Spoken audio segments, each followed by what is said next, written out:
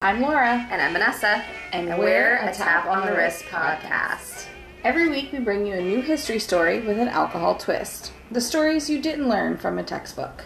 In Season 1, we focused on dirty conspiracies, exciting adventures, and alcohol-fueled crimes throughout history.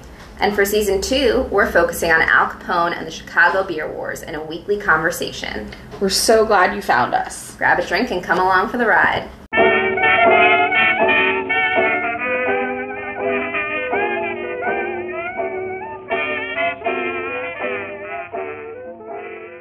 Hello! Hi guys, welcome to episode 53 of A Tap on the Wrist. I'm Vanessa. And I'm Laura.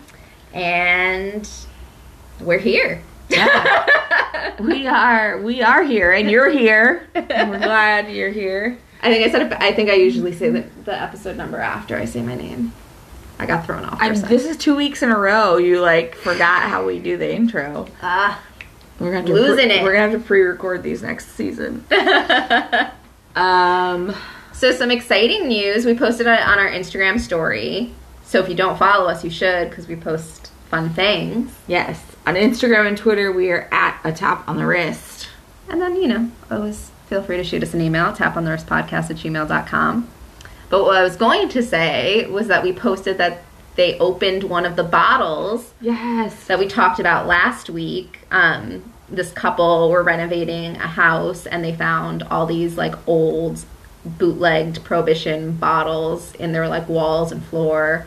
And they opened one of the bottles. I know. And so this week they posted a picture of what it looked like. Yeah. And then I shared it in our story on Instagram.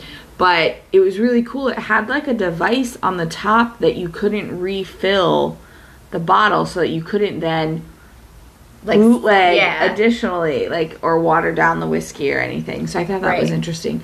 And then someone asked them if they tasted it, and they said yes. It tasted like tweed suits and old pipes. But it was good.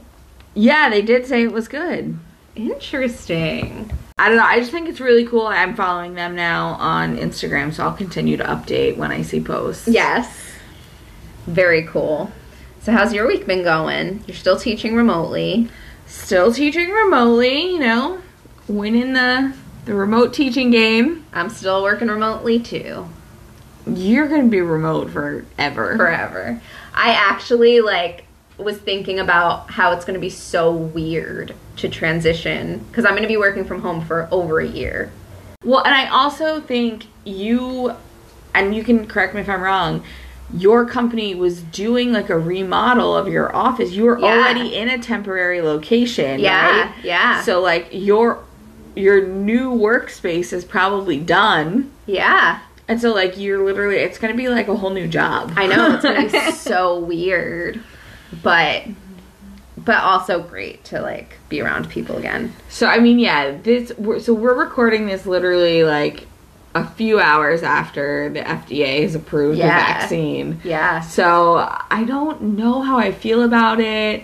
I know teachers in New York are one of the first phases to get the vaccine, and I'm gonna be dead last. I am on the. I don't know. Part of me wants to get it and say I believe in the science and I trust it, and then part of me is did this happen too fast? Yeah. I don't know. I feel like I need to do more research on it, but it feels good to know that we are making positive progress. For sure. And that maybe there will be some normalcy in 2021. Yeah. At some point. Anyway, back to the alcohol. I might need some alcohol. Yeah. Have you figured out what you're going to do for your next Instagram Live? No? We'll update you when she does. That's coming up. I mean, I still have 2 weeks. Yeah. I did think about doing maybe a martini trio. Interesting. And doing one that's martinis for the holiday? Yeah, a mocktail martini, a classic martini, and then a holiday dessert teeny. Because martinis are pretty easy, so for an hour-long event, I can't just make one Yeah. Like dirty martini. I don't know why we've been saying martinis, but for some reason I was thinking in my head margaritas.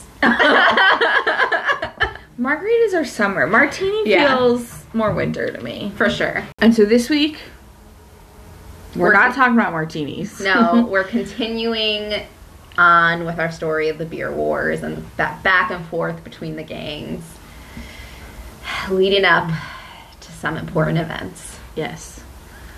So I hope you enjoy it. Okay. If the gang wars, beer wars, assassination attempts we discussed in episode 52 were part one of the North versus South Side War of Chicago's Prohibition era, then this episode could kind of be considered part two. Yep. We are going to be taking a look at the up close and personal reign of the main man of season 2, Mr. Al Capone. I feel like every episode we're getting to Al Capone. We have arrived.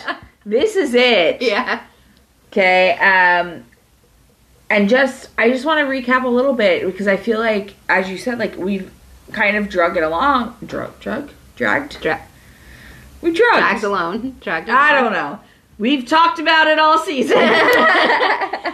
But let's just get to where we are. Okay, so I'm going to try and recap like the last 12 episodes in 60 seconds. Okay.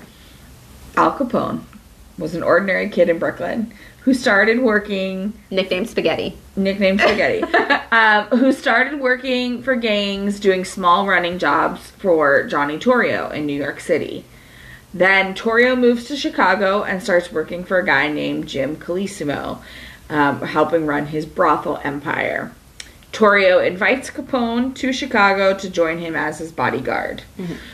Then Prohibition starts, and Torrio wants to get into the bootlegging business, but Big Jim, not a fan of that, so Torrio has him killed. Yep.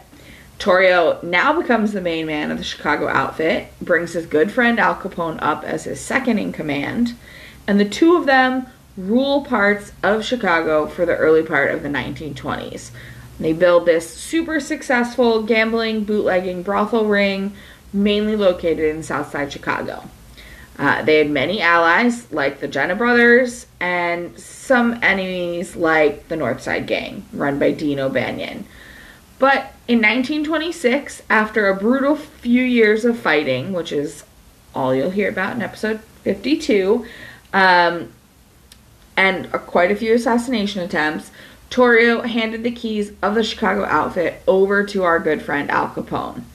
Which brings us up to this episode. This is when Capone has the power. That was a beautiful summary. Thank you. You're welcome. He is the supreme Chicago gangster. He is. I felt like I wanted to say that. I mean, he is. It's a true statement. Like, what do you think of when you think of Chicago gangsters? You think of Al Capone. Yes. He's the supreme. So this is where we're at. Al Capone is now head boss of the Chicago outfit. This is what we've all been waiting for. It is. Okay. So, with our friend Johnny Torrio in retirement, I believe he went back to Italy for a while. Yes. If I'm not mistaken. Capone gets to call all the shots. And his style is like a little bit different than Big Jim and Torrio. Unlike the Fox, who we know was kind of in the background and liked to have people do his dirty work, Capone, he liked being the center of attention. Mm-hmm. So it is widely noted that Capone was very lavish. He tipped well, he partied, and he genuinely liked to be liked by people. Like, he wanted people to acknowledge him. He liked the limelight. That's why bars stopped and played his favorite song when he came in. Yeah. So he smoked cigars. He dressed like a dapper gentleman. He was friend to many women, and he enjoyed music, especially Rhapsody in Blue. Yeah. Some people described him as a combination of his mentors. So he had a large personality like Big Jim, but he was also business-minded like Torrio, and slightly erratic like Frankie Yale. So he was kind of like the perfect trifecta, or a dangerous combination. I mean, it is so dangerous to have all three. Yeah. I mean, yeah. Yeah, it sounds... I mean, when you think about it that way, it, like, kind of makes sense that he is so well known in comparison to everyone else, because he did have these 3 qualities. So Capone took risk, often allowed the media to interview him, and maintained his visibility in the public, which explains, like we were saying, why so many years later he is kind of the picture of the Prohibition-style gangster. He really made his name known. He made a name for himself.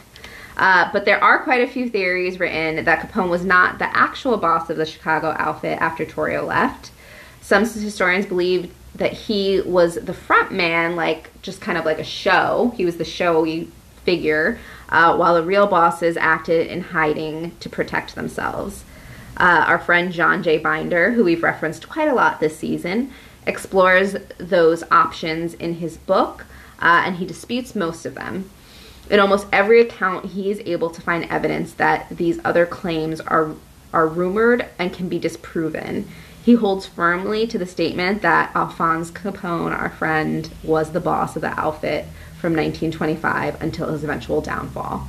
So, let's take a look at some of those years and how Capone expanded the outfit's power in Chicago.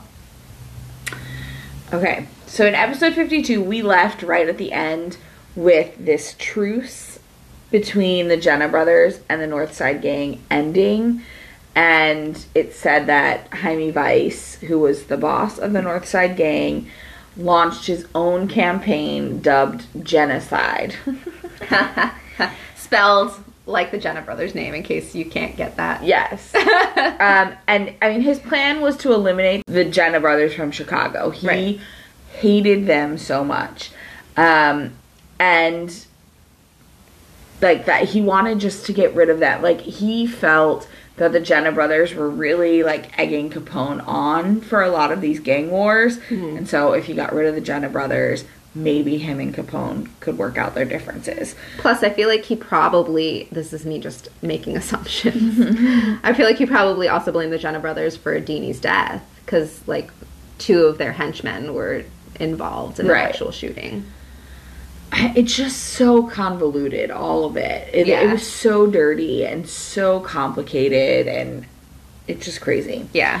And while the Jenna brothers were Capone's allies, he most likely was not too sad when they left Chicago, because he was able to kind of just jump in and take their territory very easily, because no one was going to fight him. He was their ally. He was going to continue. So he took over, like, their alky cooking business. Right. And expanded his empire very quickly after he took the reins of the outfit. Yeah, kind of, like, helped him out, actually. Yeah. And then, as we also talked about at the end of that episode, Capone also had the hand of the Union Siciliana, with Tony Lombardo taking over after Smilin' Sammy's assassination. And so Capone gets the keys to the Chicago outfit and is set up pretty well. Yeah. He's got the hand of the Union Siciliana, so they're going to protect him and, like, give him a lot of free reign. He is expanding his empire pretty quickly from the beginning, and, I mean, he's good to go. Yeah. So, during this transition in 1926, Capone does need to pick up some new players. A lot of the people that we have talked about early on in season 2 have died. Yeah. And Capone is now the lead guy, and he has to replace all of these people. And so I'm just going to quickly name out some names that are going to come up in, like, future episodes, and as well as this episode. So, first up, we've got Tony Mops Volpe. I'm sure he cleans up. We've got Frank Rio, who's going to become important. And then Paul the Waiter Rica. I wonder if he was a waiter. I believe he was. They were all very strong gunmen with years of experience in different Chicago gangs, and Capone kind of recruited him to, like, more of his inner circle. Next up, we've got Machine Gun Jack McGurn. We've talked at length about him. podcast fan favorite. Even though he's a terrible He's a hottie with the body, but a terrible guy to boot. And for most of this, he has been like a bodyguard friend to Capone, but once Capone takes over, Jack McGurn moves up to the position of chief executioner for the Chicago outfit. terrifying man. Yeah. And he will go on to be suspected in over 18 gangland style machine gun killings over the next few years. And we are gonna mention a couple of them today, and those are what he's suspected of. Like, I'm sure there's some that like no one even knows. Well, those are the ones that like they can tie back to his gun. Yeah. Right. But yes, there are going to be so many more. Yeah. And then another gunman that I wanted to include, his name is Louis Little New York Campagna, and you guessed it, he's a little man. He's a little hinky dink. He's only 5'3", but apparently, you know, good at killing people. I also want to mention Sam Golfbag Hunt. These nicknames are so ridiculous. And his nickname actually serves a purpose. He used to carry his shotgun around in a golf bag. Oh. And then he would, like, pull out his shotgun and be ready to go. I feel like at one point we said we were going to make a list of our favorite nicknames. I feel like we should... I wonder if we should wait till the end of the season, though, so we make sure we get all of the nicknames. Yeah. And then, like... do a compile recap of our favorites. Yeah. Okay. And so these guys are going to become known as the top killers for the Chicago outfit during this episode and further episodes. Their names are going to come up more and more. So for well over a year, between February of 1925 and July of 1926, the Northsiders, led by Weiss and Moran and Capone, didn't have a lot of violence between their organizations. But there was no lack of gangland fighting between some of their allied gangs. A three-sided war on the south side took off between the South Side O'Donnells, the Sheldon Stanton gang, and the Saltese McErlane gang, who we have talked about in past episodes. I don't think we focused on the Sheldon gang, but we have brought them up. Right. So for over 10 months, these rivals would open fire on one another, killing and wounding each other for more control of the territory.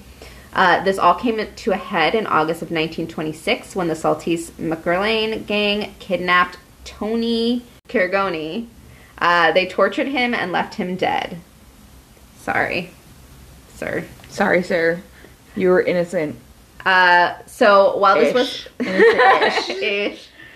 So, while this was not the first gangland murder, it was a personal attack on Capone, who had been trying to stay out of these gangland wars.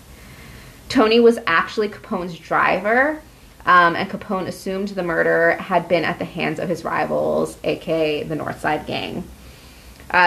Because of this, as you'll see, there's a lot of back and forth to come. Capone retaliated by attacking Jaime Weiss and Vincent Druzzi, as they walked down Michigan Avenue in downtown Chicago.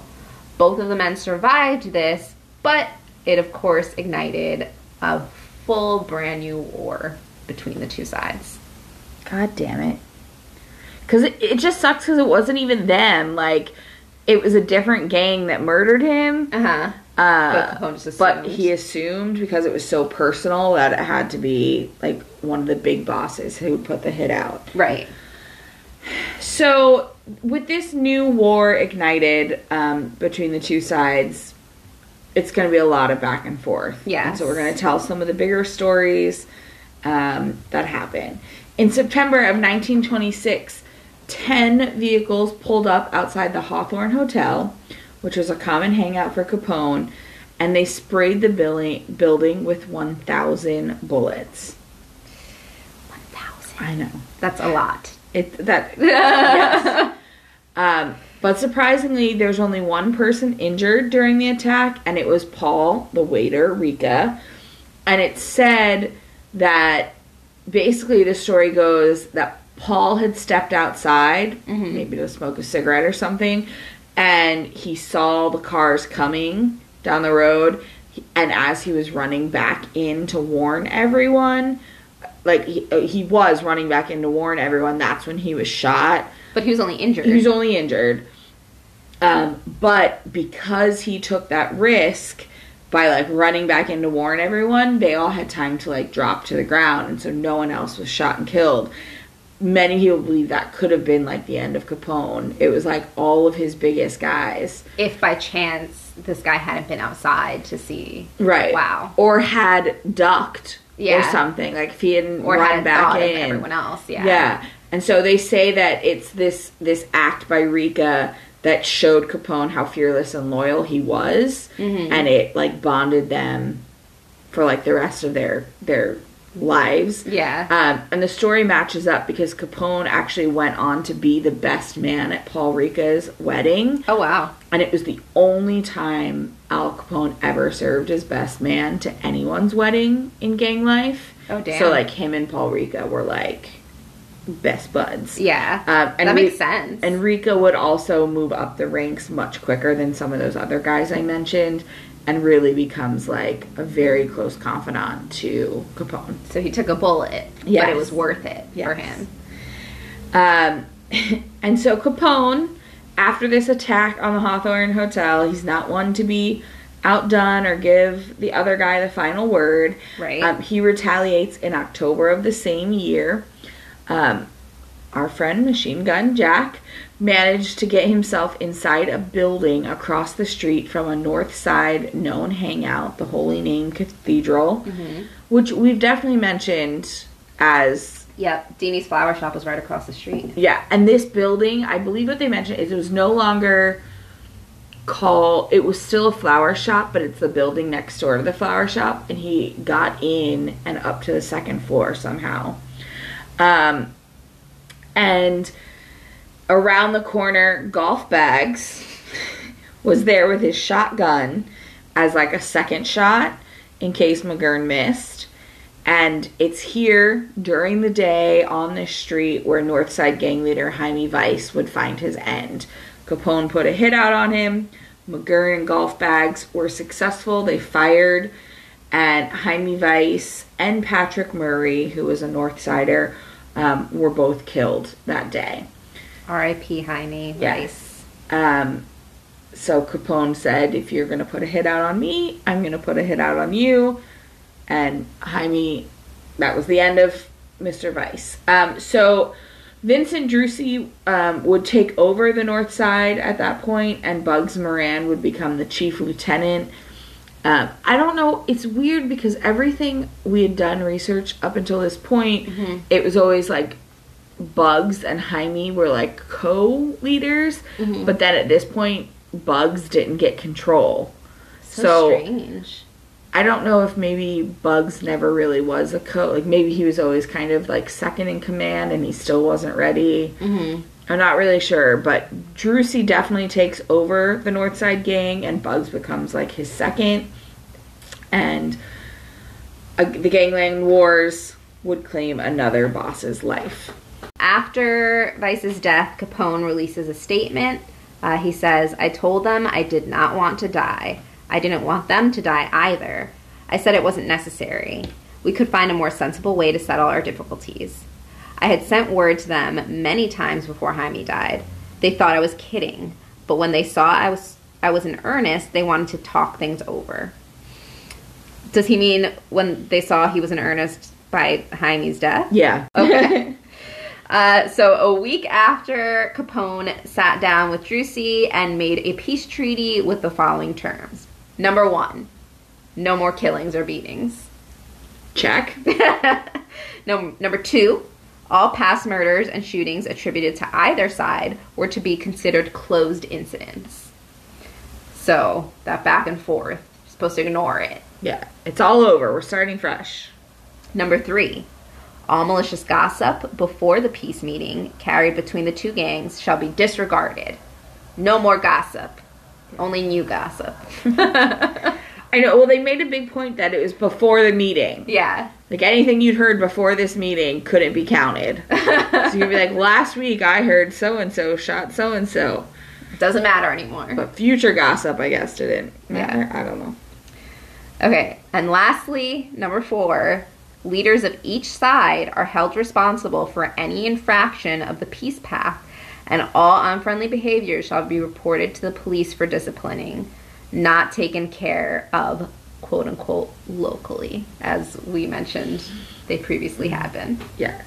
I just think it's so fascinating that they sat down, these two men, and they were like, yes, we know we've each killed many people. But let's just stop that. Forget about it. Like, how do you get the past is past. Like, but like that's, I find it hard to believe that they thought that would work because there's so many people involved. Right. You know, it's not like I'm group texting out the gang and being like, okay, guys, peace pact signed, no more killing. Like, people have been murdered. How do you just be like, yeah, sure, no big deal. We'll forget it. And how did they get that message across to everybody? Right. And, like, the fact that the leaders of each side are now going to be held responsible, I feel like makes things tenser between the leaders. Because it's like, oh, this guy killed this North Sider, Capone. What the fuck? It's your fault. Yeah, like, it just seems hard to believe that, like, they sat down thinking this was going to be the solution. Yeah. But apparently they did.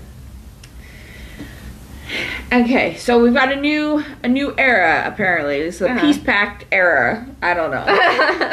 So the year, it's 1927 now.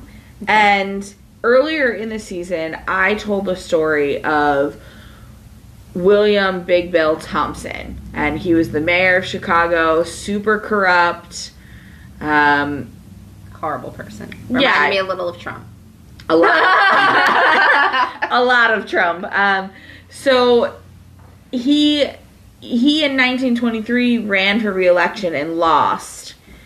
And I had told in that story, like, a follow-up that eventually he becomes mayor again in 1927. Well, we're back. It's now 1927. Big Bill runs for mayor and wins in 1927. And it feels as though, while in 1923, Chicago was looking to clean up the city, now in 1927, Chicago's ready for round 2 of chaos. Great. Because as soon as Thompson is sworn in, it's like racketeering, gambling, and all the vice sections of Chicago begin to boom again. Mm-hmm. Mayor Dreyer, who was elected in 1923, like, shut a lot of that stuff down or made it more difficult. Mm-hmm. And so everything really went underground for, like, those middle years. But now Thompson's mayor again, and it's just like brothel business, gambling business. Everything sure is go. Pumped. Yeah. So Capone held on to the majority of the gambling dens in the South, and I read that he was taking up to 40% of the cut of any establishment that he didn't fully own himself. So, like, he would go in, try and buy a gambling den. If they refused to sell it to him, they were persuaded to give him 40% of their cut. Wow. So, like, that's why the man was so wealthy. Like, yeah. And if you didn't, you were killed. Yeah. Like, there was just, like, no gray area. Right. It's like, you were going to give him money, sell him your business, or you were going to die. Yeah. That's it. A man by the name of Christian Bertesh, I don't know, was an associate of George Moran, who ran the North Side version of the gambling syndicate. So it's really like the two of them. And then Big Bill himself also went directly into racketeering as soon as he became mayor. And he ran this racket called the America First Association. And it took $10 from every policeman and fireman and called it union dues. But instead he just lined his own pockets with it.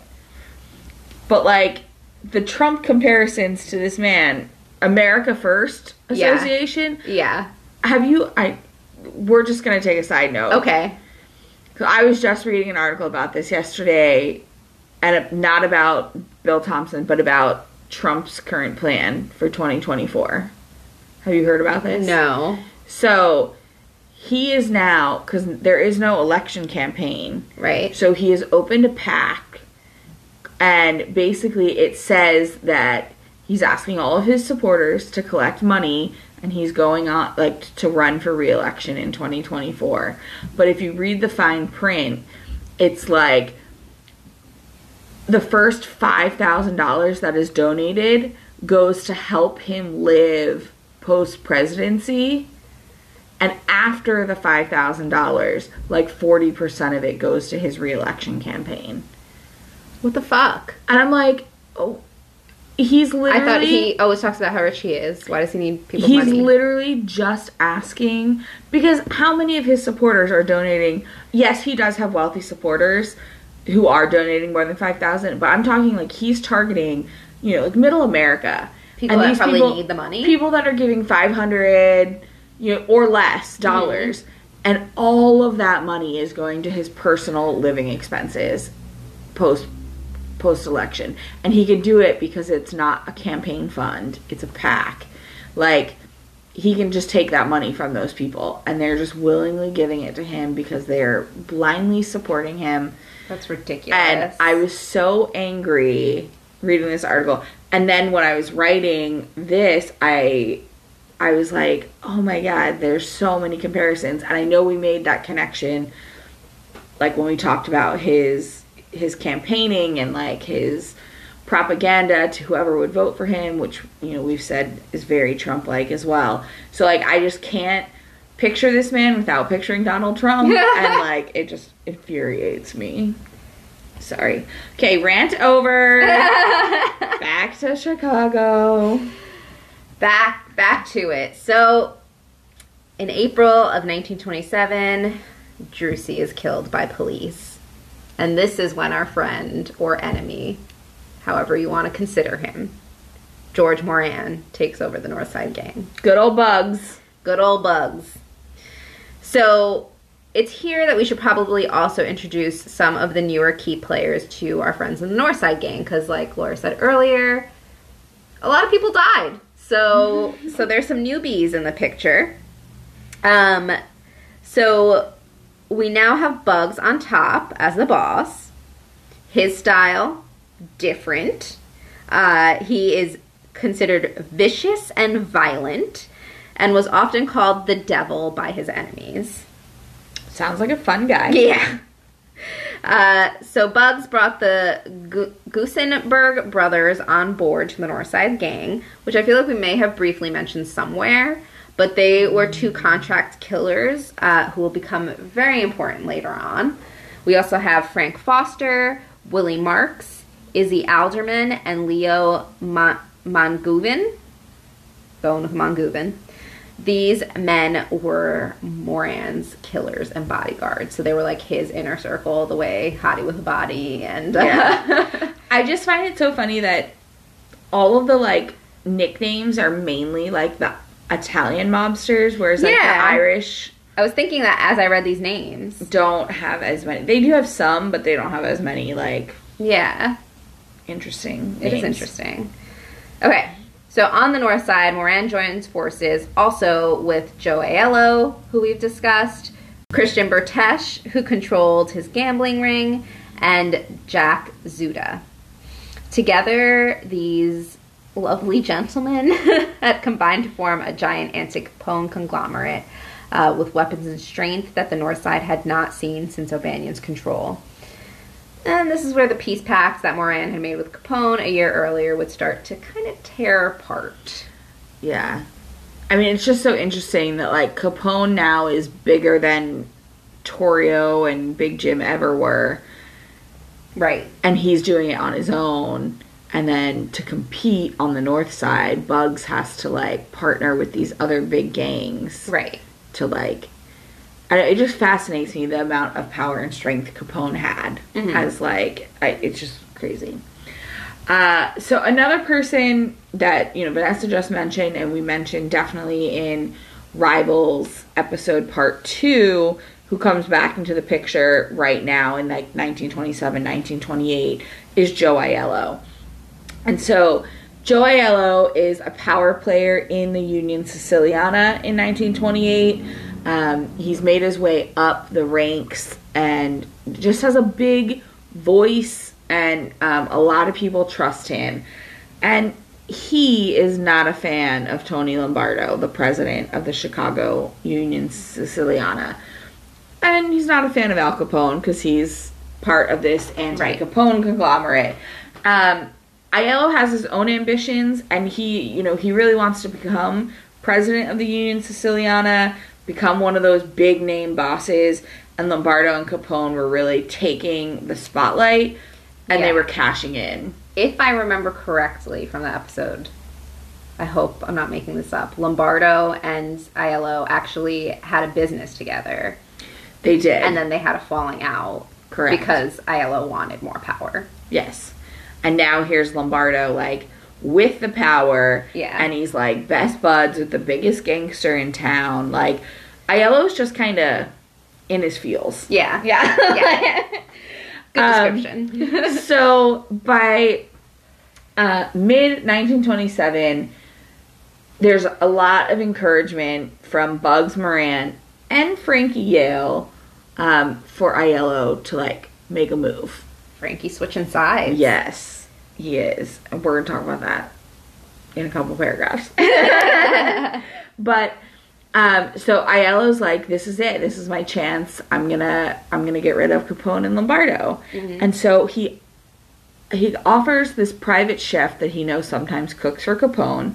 And he says, I'll give you $35,000 to poison the food you make, Capone and Lombardo. Mm-hmm. But the chef refuses. He's like, no way. Yeah. Like, no way. I'm doing that. Yeah. And so Aiello decides that he just has to put out a hit on these men. So he puts out a $25,000 hit on each of the men. So $50,000 $50,000 if you get both of them. $25,000 for whichever one. And so historians can prove that at least 4 top contract killers during 1927 took their chance on the bounty, traveled from out of state to try their luck at killing Capone or Lombardo. But each time there is proof that Jack McGurn was able to kill them before they could attempt to kill Capone or Lombardo. Like, he had skills. Yeah, and that they only know and can, like, trace 4, but there were probably more. Mm-hmm.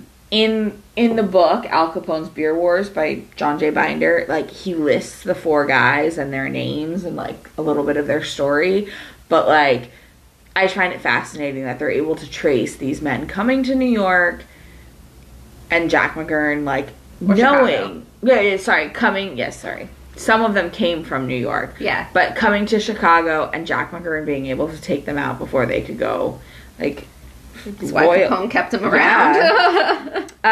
And then on top of all of that, the chef that Aiello had bribed knew Capone because he cooked for him, mm-hmm. and told Capone about this plot that Aiello had come to him with. And so Capone, being Capone, shot up the Aiello family bakery. Yeah. Because don't fucking come for me, bro. And so in the months following this, so we're like mid-1928, it is very heated between the North Side and the Chicago outfit. Over a dozen men would be found murdered gangland style due to the wars between Joe Aiello and then Capone and Lombardo. It's always brothers. It's the Jenna brothers causing shit, then the Aiello brothers causing shit. And so it's just a really dark time for gangland murders in the year of 1928-7. Yes. So given Bill Thompson's new, again, mayorship and his friendship with Capone, he made some new laws in Chicago that reconfigured how gambling could be done and made sure many gambling dens in certain parts of Chicago were shut down. Guess which part? So this new reconfiguration left Capone mostly untouched, but of course it really hurt the way the North Side had been earning their money. So they were hemorrhaging money to set up gambling places and to pay for protection, only to find that their establishments were being raided over and over again. So Moran and gang, of course, blames Capone because he was Bill Thompson's buddy. Yeah. And this, again, led to the gang wars being back on. I mean, they're back. They like go off for a month short or two, amount of time, and then they're back on again. Mm-hmm. Yes. So for months in late 1927 through 1928, the back and forth between the two sides continued, with many men being killed. In the spring of 1928, a squad of men led by Jack McGurn flooded Northside gang hangouts with gunfire, which resulted in revenge attacks of Capone liquor shipments being hijacked by Aiello's men. So, like, Jack McGurn came in with some heavy gunfire. Aiello was like, fuck you, we're taking all of Capone's liquor. Yeah. I mean, it just seems like they liked fighting. Like, they just wanted... Yeah. It's almost like they just want to see who could be, like, the most vicious, had the most power. Like, it's exhausting, the amount of retaliation attacks. But, like, that's what a way to live. But, like, that's why it's so fascinating that he was such a big personality and he lived in the limelight. Because, like, you hear about all these attacks, constantly gunfire being, in his face. And, like, he would just be, like, out giving media interviews. I know. Like, all the people around him are dying, and he's like, play my favorite song! Like, like, what? Announce that I'm coming into the bar, basically. Yeah. Like, he was an interesting man. Okay. So, an attack on Jack McGurn in the hotel where he resided in March of 1928 was unsuccessful. And as a follow-up to that unsuccessful attack, he was also machine gun attacked on a street corner in April of 1928. McGurn was seen as Capone's biggest weapon, so the multiple attacks on his life kind of makes sense. Then the summer of 1928 would come, and it would be brutal for both sides. McGurn was not killed in those attacks, by the way. Oh, yes. But he just, like... He was just constantly attacked. He was constantly a target because he was so good. Mm-hmm. Okay, so in 1928, summer of 1928, Capone is more and more power hungry. At this time, you know, he's really expanding his empireship, and he's really just pissed off at the North Side. Like, they just need to go. So he decides to take some action, and he went after his once ally, but new foe, Frankie Yale. So as I mentioned earlier, Frankie Yale had kind of partnered with Bugs Moran to take out Lombardo as the president of the Union Siciliana. At this time, Frankie Yale was the president of the National Union Siciliana, and he didn't really like what was happening in Chicago. And so he wanted Lombardo out and someone new in, just to kind of, like, even out what was happening in Chicago, which is why he partnered with Moran, because he knew he couldn't partner with Capone. Right, even though he had for so many years. For so many years. I mean, Yale he took out so many people for Capone and Torrio. And so Capone decided that it was Yale's turn because, you know, if it's kind of like, you know, you're with me or against me. Yeah. So, in downtown New York, a car chase starts, and Frankie Yale is actually, like, shot and killed execution style, on July 1st, 1928, at the end of this car chase. And much like the assassinations he's rumored to have completed himself, no one is quite sure who pulled the trigger, but Capone is said to be behind the hit. It's noted that it was a Chicago outfit, group of men who pursued him by car, and so they believe one of them pulled the trigger. But Frankie Yale is now dead in 1928. R.I.P. Frankie Yale. Yes, R.I.P. In another attempt to weaken Capone and Lombardo, Joe Aiello and crew decided that if they couldn't become the president of the Chicago Union Siciliana, they were going to form their own branches of the Union Siciliana, just smaller versions within Chicago. Okay. But that also proved unsuccessful because everyone who was made a leader of those branches found themselves at the wrong end of Capone's gunmen in the days and weeks to follow. Surprise, surprise. Yes. And it's also in the summer of 1928 where Tony Lombardo will actually find his end as well. While walking down the street in broad daylight during evening rush hour in the Loop of downtown Chicago, Lombardo is shot and killed. It is believed that Bugs Moran and Joe Aiello are behind the killing, but some people also believe it was a retaliation hit by New York gangsters for killing Frankie Yale. Why not both? So they don't really know again, but it's the end of another head honcho. Yep. It's crazy to me, all of this. What's wild to me is that Capone survived all this. Yeah. It boggles my mind because so many big guys were taken out. And like you said, he was so public. Yeah. Wild. But in an attempt to come together and end the ruthless fighting, again. Attempt number 543, whatever. Yep. A meeting was called in Cleveland, Ohio, which was considered neutral ground. And it was time to choose a new Union Siciliana president. 10 gangsters arrived, and Pascal Lolordo was appointed the position. It's highly noted that Capone had already hand-chosen Lolordo. And this was kind of a fake meeting just to appease people. Like, yeah, totally, we're going to choose a new person. You've got it. So everyone kind of knew that Capone was really the person that was in charge. And Aiello, knowing that he would not be given the job, was bitter as fuck still, because he still wanted it. And he tips the police off to the clandestine meeting, and all 10 gangsters were arrested. Aiello was not making friends, and there was very little done to ensure peace in Chicago's gang wars. So they just carried on. The wars continued. Yes. The North and South Side fought over bootlegging liquor, brothels, gambling dens, and the newest racket on the scene, dog racing. Poor dogs. So if there was illegal money to be made, Capone and Moran were fighting over it.